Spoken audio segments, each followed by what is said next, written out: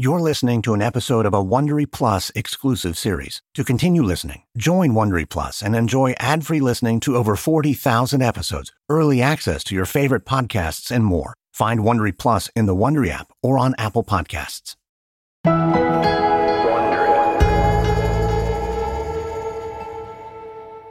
It's 1957 at a television studio in Los Angeles, California.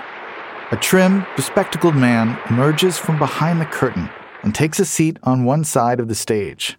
This is the set of a popular CBS show called I've Got a Secret, and the man is an unusual contestant.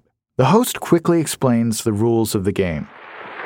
Now, we're not going to identify this contestant panel because to identify him would be to tip off his secret. We will call him simply Dr. X. The way the game works is like a version of 20 questions. A panel of celebrities will ask the contestant a series of questions, and at the end, they'll try to guess his secret identity.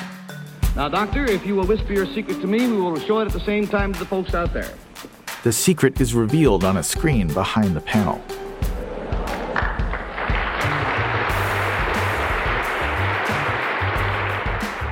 And the celebrity panelists start their questions. Is there any object connected with this secret then, Dr. X?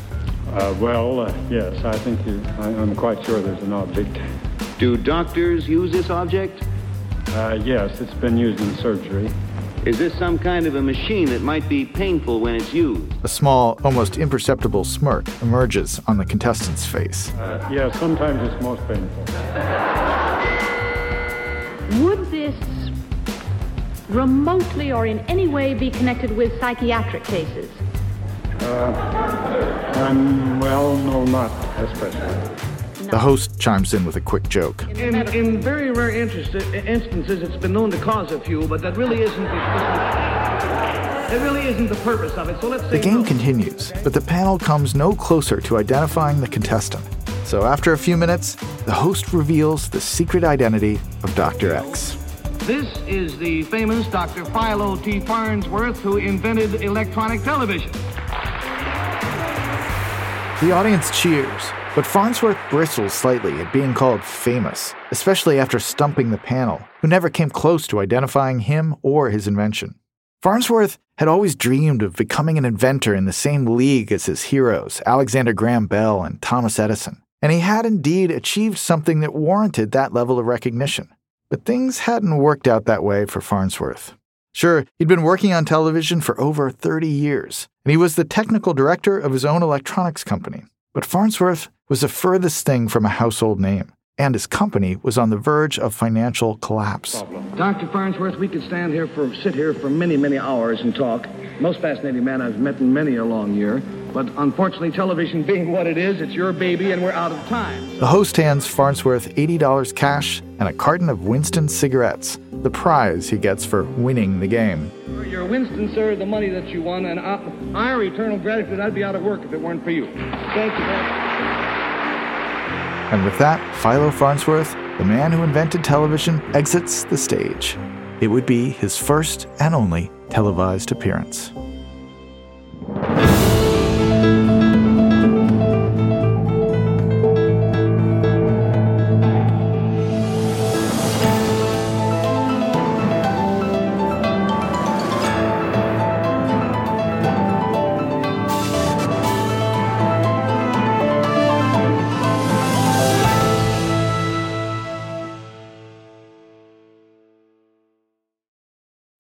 From Wondery, this is American Innovations, and I'm Stephen Johnson. The invention of the electronic television was uniquely complicated for its time. So complicated, in fact, that the prevailing narrative is that it couldn't have been invented by a single person, let alone Philo Farnsworth. After all, some of the most brilliant minds in the world spent the first quarter of the 20th century working on television systems, and some even managed to transmit images. But none of those systems were ever able to deliver the quality of images they'd need to be commercially viable. None except Philo Farnsworth, a farm boy from Utah, who got the idea for television when he was 14 years old. While his better-educated and better-funded contemporaries were building mechanical systems out of discs and rotating mirrors and vibrating mirrors, Farnsworth had the idea to make the system entirely electronic. He called his invention the image dissector. And it wouldn't just prove to be a better solution than those mechanical televisions. It would lead to the creation of CRT TVs, cathode ray tube televisions. Before TVs shifted to high definition with plasma screens in the early 2000s, practically all consumer televisions were CRT. And it was the work of Philo Farnsworth that made this possible. And yet, his contributions have been largely unheralded. In this series, we will examine Farnsworth's journey to create the electronic television and the corporate struggle that robbed him of his place in history. This is Episode 1, The Picture Radio. For those who embrace the impossible, the Defender 110 is up for the adventure. This iconic vehicle has been redefined with thoroughly modern design. Featuring a reimagined exterior with compelling proportions and precise detailing, and an interior built with robust materials and integrity, the Defender 110 lets you go further and do more. Its durability has been tested to the extreme, while the cargo capacity means more room for your gear. Ready for a wide range of adventures, the Defender family features the two-door Defender 90, the Defender 110, and the Defender 130, which seats up to 8. Learn more at LandRoverUSA.com/Defender. Do you ever wonder where all your money went? Like every single time you look at your bank account? Honestly, it's probably all those subscriptions. I felt that way too, until I got Rocket Money. Rocket Money helped me see all the subscriptions I'm paying for, and it was eye-opening. Between streaming services, fitness apps, delivery services, it all adds up so quickly. Rocket Money is a personal finance app that finds and cancels your unwanted subscriptions, monitors your spending, and helps lower your bills. Rocket Money has over 5 million users and has helped save its members an average of $720 a year, with over 500 million in canceled subscriptions. Stop wasting money on things you don't use. Cancel your unwanted subscriptions by going to rocketmoney.com/Wondery. That's rocketmoney.com/Wondery. rocketmoney.com/Wondery. It's a crisp May morning in Rigby, Idaho, 1919. And 13-year-old Philo Farnsworth is rushing to finish his chores. He hurries around the family's farmhouse, feeding the pigs, milking the cows, gathering wood for the stove, and then pokes his head in the window, where his mom is playing with the baby. I just finished my chores. May I go up to my room and read my magazines now? Did you milk the cows? Uh-huh. And feed the pigs? Yes. Then I guess you're good to go. Philo dashes around the corner and up the stairs to his attic bedroom, where he throws himself onto the bed and settles into the latest issue of Science and Invention, his favorite magazine. Philo loves reading about the new machines and ideas that scientists always seem to be churning out. He devours articles about phonographs and radios and this whole theory of relativity thing. It's been a little more than a year since the Farnsworth family moved to the farm in Rigby, their first home with electricity. And already, Philo has become obsessed with devising new applications for the family generator.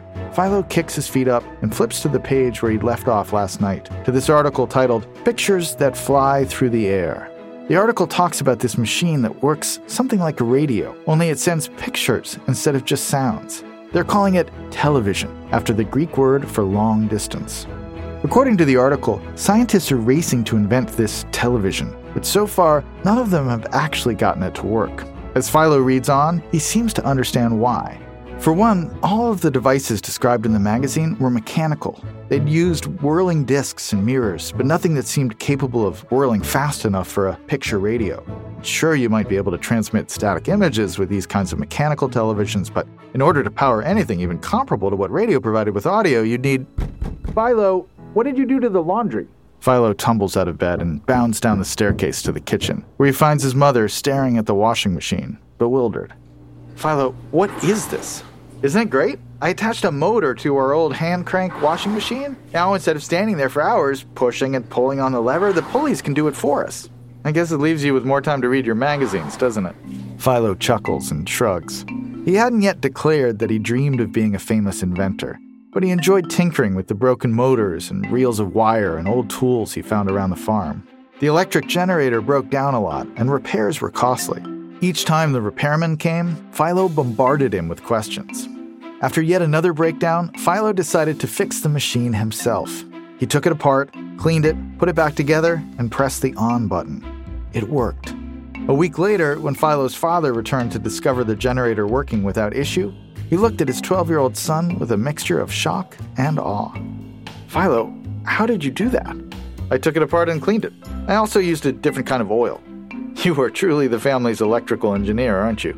That was 1 year ago. Now, Philo sees his mother look at him, mirroring that same expression. Half bewildered, half bemused, but totally humbled by their son's seemingly God-given genius. "My boy, you really are the family's inquisitive little inventor, aren't you? Well, you still need to graze the cows and plow the field tomorrow. At least until you figure out how to invent that away, too." But Philo wouldn't invent away his plowing responsibilities. Instead, they would lead him to the breakthrough that would define his career. It's spring 1921, and 14-year-old Philo is out in the family fields, finishing his plowing for the day. He stands on a harrow, guiding his 2 horses as they pull the tilling tool in straight lines from one edge of the field to the other. It's a repetitive, monotonous task, one that allows his mind to wander in the thrall of the technical puzzles he reads about. And today, he's been puzzling over the television. The sun is on its way down. Time for Philo to guide the horses back to the stable. But before he does, he stops to look back on his work, on the rows and rows of parallel lines in the dirt. He notices the way the sun's gloaming light catches each row, and suddenly an idea comes into his mind, fully formed. Beams of light. Yeah, yes, beams of light. Philo hurries to settle the horses into the barn, and then dashes inside the house to share the good news with his father over dinner. "Dad, I've got it. I know how television works." "Oh, you do you?" Yes, beams of light. You just need to break the image down into individual points of light projected all at once. If you could do that, you could send the images instantaneously, and the sequence could move fluidly." Wait, you lost me. Like when you hit that switch, light goes on in the lamp, right? I don't get it, Philo. Light bulbs for visual information? No, well, kind of. You'd have a camera. You know how cameras reflect with a lens onto a glass plate, right? Yes. This would take that reflection and dissect it. Reflect it and dissect it, huh? What is dissecting? What now? Well, you need an image dissector, I guess you'd call it, to dissect the image into dots that can project out along electron beams and then transmit those lines of light to a receiver, just as fast as electricity going up that lamp. And that's how television works, huh? It doesn't occur to his father that Philo isn't describing how television already works. He's describing how it could work. In his mind, his teenage son is just describing another article he read. It's a lonely experience for Philo, speaking in a language that no one else seems to understand. But the feeling wouldn't last long. In just 6 months, Philo would meet someone who could help guide his idea. Justin Tolman, the chemistry teacher at Rigby High School. It's late August, 1921. Philo's first day as a freshman at Rigby High School. He doesn't have science until 5th period, but he's already waiting outside the class of Mr. Tolman, the science teacher. Excuse me, you're Mr. Tolman. You teach chemistry? Among other classes, yes. Yeah, I have you for basic science later today, but you're a freshman. I didn't recognize you. What's your name? Philo. Philo Farnsworth. I was wondering if I could take chemistry instead, though. In the years he's been teaching, Justin Tolman has never heard this one before. Well, Philo, you need to pass basic science before you can take chemistry. That's just how it works. Yeah, but couldn't I just sit in, though? I don't understand. Wouldn't you be missing another class? Yeah, okay. Well, I just wondered if I could ask you some questions about cathode ray tubes and their ability to transmit electrons. Tolman is taken aback. Well, what is your question?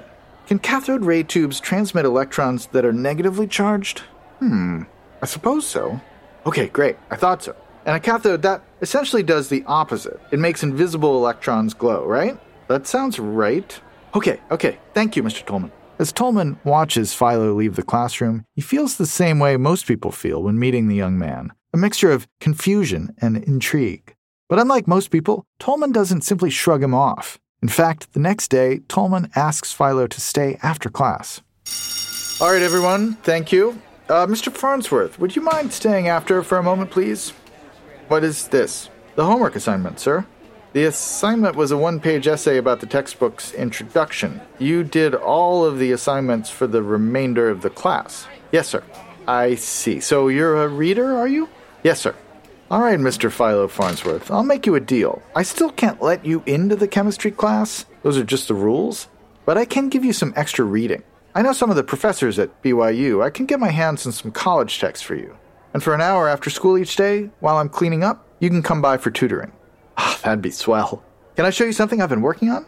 Besides the entire textbook? Yeah, it's an idea I have. Basically, you trap light in an empty jar, like a pickle jar. Only it would have to be a vacuum-sealed jar.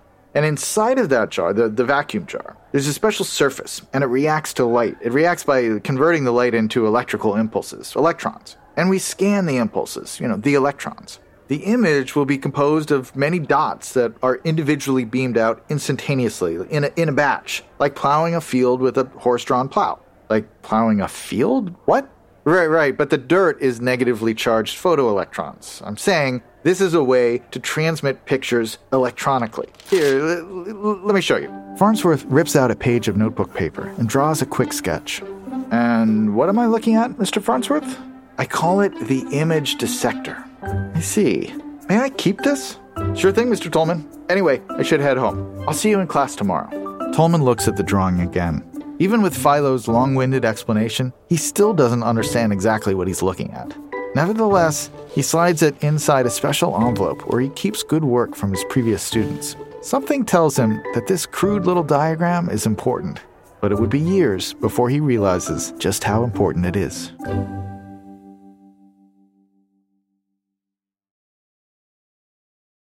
American Innovations is supported by ZipRecruiter. It's a new year, the perfect opportunity to take your business to the next level by hiring the right people. But finding qualified candidates can be challenging. Thankfully, heading over to ZipRecruiter.com/AI makes it easy.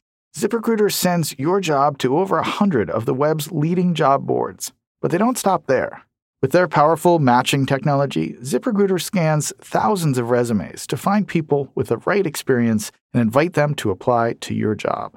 As applications come in, they analyze each one and spotlight the top candidates so you never miss a great match. ZipRecruiter is so effective that 4 out of 5 employers who post on ZipRecruiter get a quality candidate through the site within the first day. And right now, listeners of American Innovations can try ZipRecruiter for free at this exclusive web address, ZipRecruiter.com/AI. That's ZipRecruiter.com/AI. One more time, ZipRecruiter.com/AI. ZipRecruiter, the smartest way to hire. Every year, we make resolutions. Eat healthier, get to the gym, get your finances in order. This year, make a resolution you can actually keep. Earn more money. The Wealthfront Cash Account makes it effortless to earn more on your savings, so you can be proud of your financial decisions in 2020. With the Wealthfront Cash Account, you earn more interest on your money. They have one of the highest interest rates in the market at 1.82% annual percentage yield. That's 18 times more interest than the national average of 0.1%, according to Bankrate.com. It's easy and fast to get started. It only takes $1 and a few minutes to open an account. You can even do it right from your phone. No paperwork required. Right now, you can sign up for the Wealthfront Cash Account in less than 5 minutes by visiting wealthfront.com/AI. That's wealthfront.com/AI to start earning 18 times more interest on all your savings. One more time, wealthfront.com/AI. Wealthfront is not a bank. Cash account is offered by Wealthfront Brokerage, LLC, member FINRA, SIPC. Wealthfront conveys funds to partner banks who accept and maintain deposits, provide the interest rate, and provide FDIC insurance. The APY is subject to change. It's January 1924 in Provo, Utah. The Farnsworth family stands at the side of an open grave. All around them, the ground is frozen and the dirt of the cemetery has hardened to match the headstones. Philo feels the wind bite at his face. Philo is only 18 years old, but he feels much older because today he's having to bury his father. Philo puts his arm around his mother. He shares a glance with his sister, Agnes. Philo is the oldest of the 5 children. He's 6 months shy of graduating high school, and he'd planned to go to college, somewhere with proper lab equipment where he can keep working on the television. But now, he knows his plans are going to have to change. He'll be responsible for providing for the family. So in June 1924, Philo applies to the United States Naval Academy in Maryland. The Academy offers the two things he needs: a steady source of income for his family and an opportunity to continue working on his television idea. He earns the second highest score in the nation on the recruiting test and moves to Maryland. But soon after joining, Philo learns that any patent he developed would automatically be owned by the government if he stays in the military. To Philo, the idea of not owning his work makes him feel almost physically ill. He remembers the conversations with his dad from when he was a little boy, citing the great scientific inventors by name. He likes to imagine that one day, the name Philo Farnsworth might inspire a young dreamer, the way names like Alexander Graham Bell inspired him. Only a few months after joining the Naval Academy, Philo obtains an honorable discharge under the provision in which the eldest child from a fatherless family could be excused from military service to provide for his family. In September 1924, Philo returns to Provo, Utah, and enrolls at Brigham Young University. Just as he did in high school, Philo attends the advanced science classes, despite not actually being enrolled in the courses. Philo also makes himself a regular at the university's research labs. When Philo isn't attending school, he's working various part-time jobs, but his sister tells him it isn't enough. After talking things through, the Farnsworth family decides to sell the house and downsize to something more affordable, a duplex in Provo. The family settles in, and the Farnsworth clan becomes fast friends with their new neighbors, the Gardners. Philo takes a particular liking to the boy next door, Cliff Gardner, who shares his fascination with electronic communication, and Cliff's sister, Alma, who everybody calls Pem. Pem is 2 years younger than Cliff, but they have a close relationship, and she often joins the boys' discussions about electronics. She doesn't always understand some of the details, but she likes to encourage their big dreams. In the spring, needing more income than he's making in his part-time jobs, Philo leaves BYU without completing his degree. Thankfully, he was able to earn a separate certification as a junior radio technician. He wastes no time in putting his new qualifications to use and opens a radio repair business with Cliff. But after only a few months of repairing radios with Cliff in their small shop, Philo's feeling frustrated. He goes for a walk along the streets of Salt Lake at night with Cliff's sister Pem. The couple has been going steady together for a few months now, but already Philo feels that Pem understands him in a way that nobody else does, and she can easily see that something is troubling him. "What's wrong, Philo?" "I don't know, Pem. Sometimes I just feel like I'm 1,000 years old. I know losing your father was hard, but you've come so far. You and Cliff have a great thing going. I know, I like working with radio just fine, Pem, but I still dream of television. I told you about that idea, the image dissector with the beams of light, the charged electrons and the experimental tubes. I remember. You know, the Lord set you on a path, but sometimes paths take twists and turns along the way. You have a real gift, and you know that God wouldn't have given you that gift if he wanted you to just give up on it. But how? I gotta work to make money just to survive, plus I gotta be taking care of my mom and my family. I don't have the time or the resources or any of the things we'd actually need to make it real. Good Lord works in mysterious ways." "I know, and this is the path he set before me. I just wish I knew the way forward. But sometimes I think I do know. I'm not a real inventor." "You won't be with that attitude. You need to have faith in your idea before you can convert others. I remember when I first saw you. When I knew I had to get Agnes to set us up, I saw you working as a canvasser for the church. I already knew you were the big fancy college man going to BYU, but I remember being most impressed by your dedication to your faith. You can raise money for charity. Couldn't you do that for your dreams?" "Hemi, I think you may be the smartest person I have ever met. Thank you." In the weeks following Pem's pep talk, Philo makes an effort to reinvent himself. He's determined to present himself as a professional adult, even though he's still a teenager. He buys a new blue suit, he grows a mustache, and starts going by Phil instead of Philo. He also begins reaching out to people at church, the folks he'd worked with as a canvasser, looking for opportunities to pitch investors. Through the grapevine, he learns about a pair of businessmen who'd raised a large donation and decides to pay them a visit. It's January 1926. Philo enters the office of the Community Chest in Salt Lake City, where he's scheduled to meet with a pair of businessmen from California. "Hi, I'm here to meet Mr. Everson and Mr. Gorell?" Yes, how do you do? I'm Everson, he's Gorell. But you can call me George, no need to stand on ceremony and the like, eh, Leslie? You can call me Mr. Gorell. Farnsworth, is it?" "Yes, sir, Phil Farnsworth." "And you're with which charity is it?" No, I'm an inventor. I wrote you a letter." I wrote to you about the image dissector for electronic television. Yes. We'd love to see it. Well, I can't show it to you until I build it. And like I said in my letter, it's going to require a lot of work, a lab and equipment. I would need at least $20,000. I don't remember reading that part. Well, we don't have that kind of money, right, George? We sure don't. Could you do it on $3,000? Philo feels his stomach sink. No, that's not possible. Believe me, I've tried. I am trying. Oh. And honestly, $20,000 is just the start. Most of the parts required for this device also need to be invented. Oh. And then, once we have those, we're still talking about the most basic and bare-bones version of it. Oh. You know, most of the pitches we hear are for farm equipment and the like, and usually they try to give us reasons for us to say yes to them. Well, this would be inventing television. Yeah, that was the part of the letter I liked. Phil, are you familiar with Crocker National Bank? We happen to know the founder, William Crocker. He's got more money than he knows what to do with. He'd be perfect for you. Ah, yes, he's always funding various scientific endeavors and such. Have you ever been to California, Phil? No. Well, it's time to pack your suitcase and get yourself a train ticket. 1 month later, in San Francisco, Philo is in a boardroom pitching his idea to William Crocker, the deep-pocketed banker. He was scheduled for 30 minutes, but the meeting lasts 2 hours. At the end, Crocker gives his answer. All right, Mr. Farnsworth, I'll raise your $20,000, but in return, I need to see a working prototype in 6 months. 6 months? That's not possible. The parts, I told you, they don't exist yet. I'm the one writing the check. I say what's possible. 6 months. And so it was decided.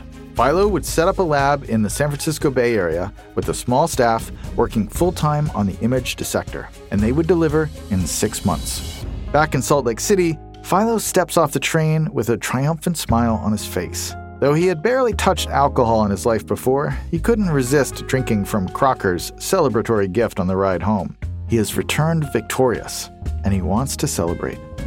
It's sometime after midnight on February 25th, 1926, Pem's birthday. She's turning 18, and Philo is going to march straight over to her house and propose. Philo tosses stones at Pem's bedroom window. He's a little tipsy. Psst. Pemmy. Hey, Pem, are you awake? It's me, your Prince Regent, at your service. Philo, what time is it? I don't know, but it's definitely your birthday. Happy birthday, Pemmy. Thanks, but... Oh, guess what? I did it. Pemmy, we got the money. Oh, my goodness, love. I'm so proud. Philo, let's not do this here. Come inside, will you please? Philo rushes inside to Pem's room. He presents Pem with a gift, sheet music for their favorite song, Always. It's accompanied by a note that reads, Irving Berlin could say it so much better than me. I couldn't have done it without you. Listen, Pemmy, for the first time since Pa died, I feel like I have a future in front of me. And I want you to be a part of it. In fact, there's something I want to ask you. Philo drops to one knee and takes out a diamond ring as he pops the question. Could you be ready to marry in 3 days? How about 3 months? Philo and Pem get married 3 months later. And the very next day, they board the train to California to make their dreams come true.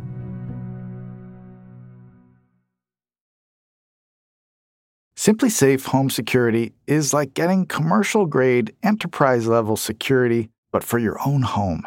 I mean, think about the security Fortune 500 companies use.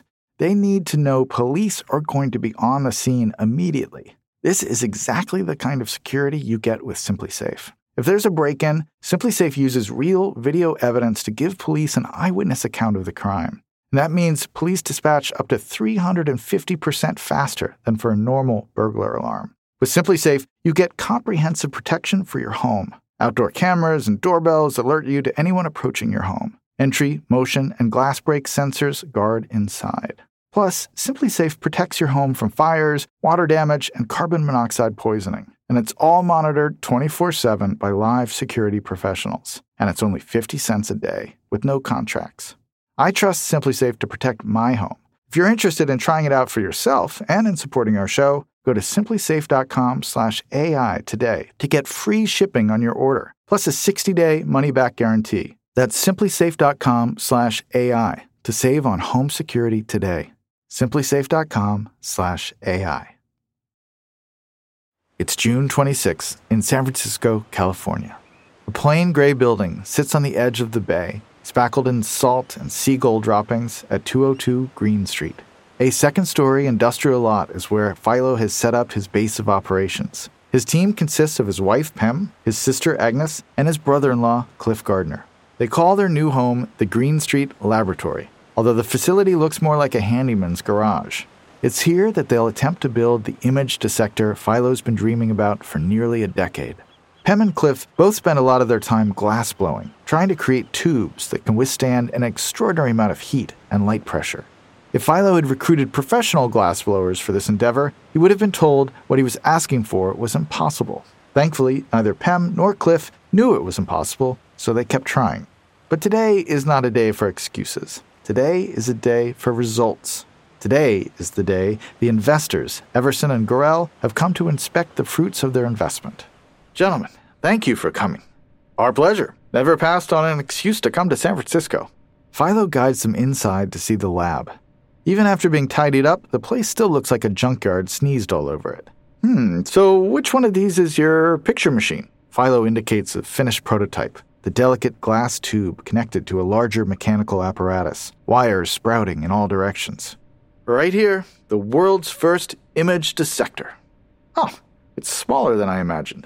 That's right, compact and efficient. We hope to streamline the design even further in future iterations. As long as it makes money, right, George? That's right. Oh, we'll make more than money. We're going to make history. Pem, if you just get the lights. Gentlemen, get ready to witness a power failure. While the men panic and begin to make excuses, Pem diligently makes a record in her journal. The entry consists of 3 words: bang, pop, sizzle. The demonstration is a failure. But Philo is still convinced his idea will work. It's simply a matter of execution, a better seal on the tube, better construction of the components, an adjusted measurement or 2, or 3. No matter how many failures, how many humiliations, how many all-nighters they have to pull, they are going to figure it out. In fact, Philo is so certain of his ability to produce a working model of the image dissector, he submits an application for a patent, titled simply Television System. That word still captures Philo's imagination, like it did when he was a young boy, poring over magazines in the attic. Television, a way of seeing things from afar. I'm so proud, Philo. With the countless hours he's invested dreaming about this, Philo can't help but feel a deeply personal connection to his work. This is what he's been doing his whole life, seeing things from afar, looking ahead, chasing a vision on a distant horizon. And one day, he knows that vision will extend beyond the horizon, carried on wires and transmitters and electromagnetic waves, wrapping around the globe and back 100 times over. One day, if he can just keep going. It's September 7th, 1927, and Philo is prepping for another visit from his investors. A little more than a year has passed since the demonstration that caused a blackout, but he's worked out the kinks, and now he's certain, this time, it's going to work. It has to, because today, Philo is presenting the image dissector to the most important audience yet, all of his investors, Everson, Gorel, and the biggest contributor, William Henry Crocker. Mr. Crocker, a pleasure to see you again. Yes, well, my friends tell me your last demonstration was somewhat inauspicious. I assure you, we've perfected our process. Mr. Crocker, this is my wife, Pem, and this is Cliff Gardner. He's the one who shaped our cathode ray tube. See, this shape is incredibly unusual here. Some of the best blowers in the city said it couldn't be done. You've been in the trade a long time, have you, Cliff? No, actually. Philo and I repaired radios in Salt Lake City. And I used to be a lumberjack before that. But I'm a fast learner. Well, then, let's see what this thing can do, shall we? Philo leads them through the lab to the device. Crocker studies the tube with a vaguely interested expression. This is the machine.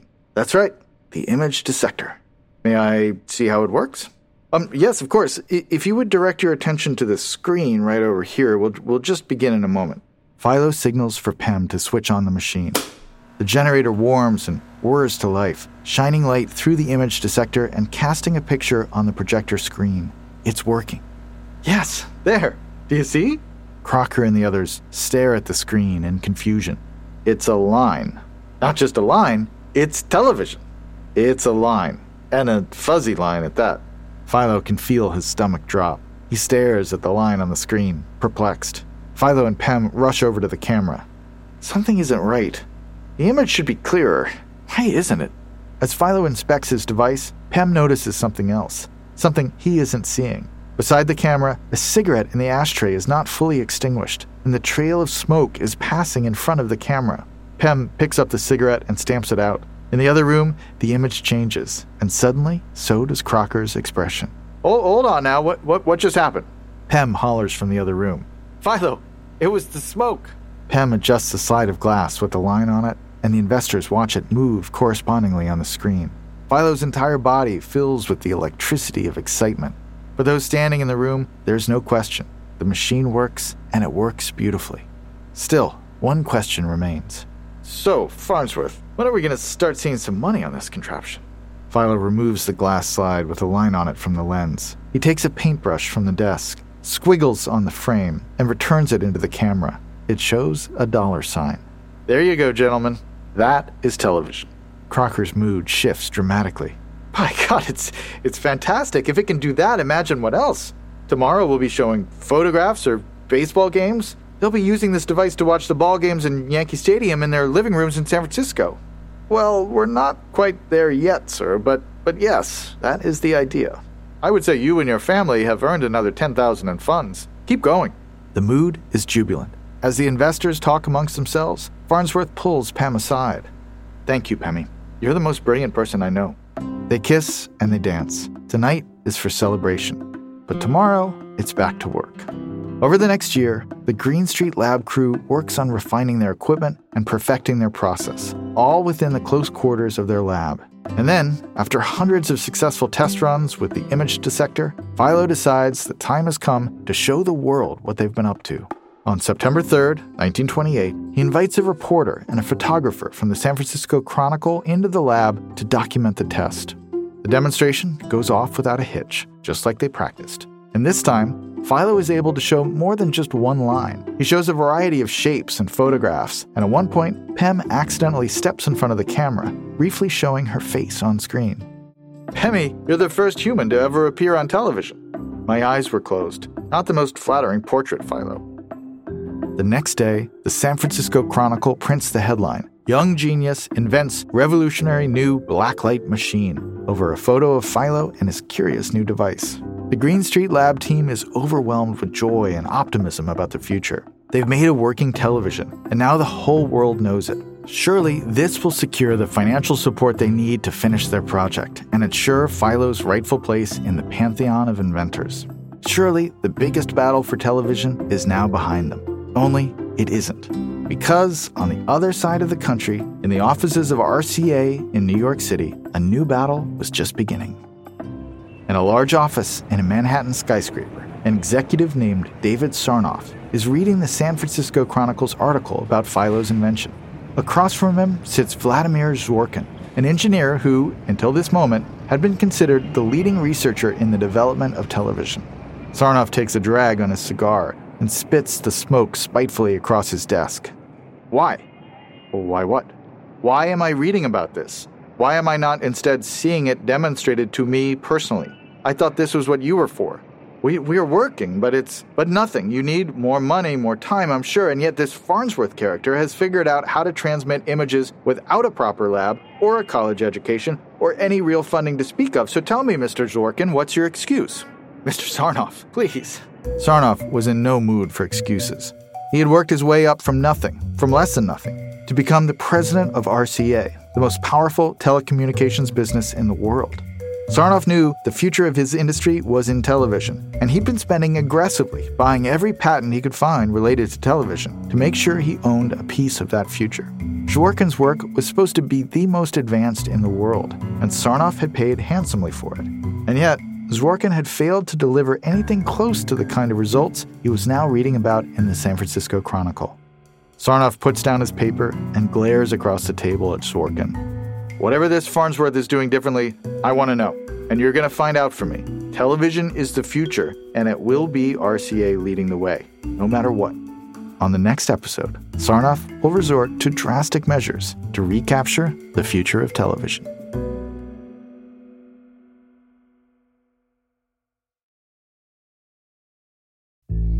If you like our series, please give us a 5-star review and tell your friends to subscribe. We're available on Apple Podcasts, Spotify, NPR One, every major listening app, as well as at Wondery.com. If you're listening on a smartphone, tap or swipe over the cover art of this podcast. You'll find the episode notes, including some details you might have missed. And a quick note about those historical recreations you've been hearing. In most cases, we can't know exactly what was said, so those scenes are dramatizations, but they're based on real historical research. You can find some of the books and articles we found useful in the episode notes. American Innovations is hosted by me, Stephen Johnson. For more information on my books about science and innovation, including how we got to now, you can visit my website, stephenberlinjohnson.com. This episode was written by Grant Pardee and edited by Liza Veal. Sound design on this episode is by Landon Lipinski. American Innovations is produced by Emma Cordland. Executive produced by Marshall Louis and Hernan Lopez for Wondery.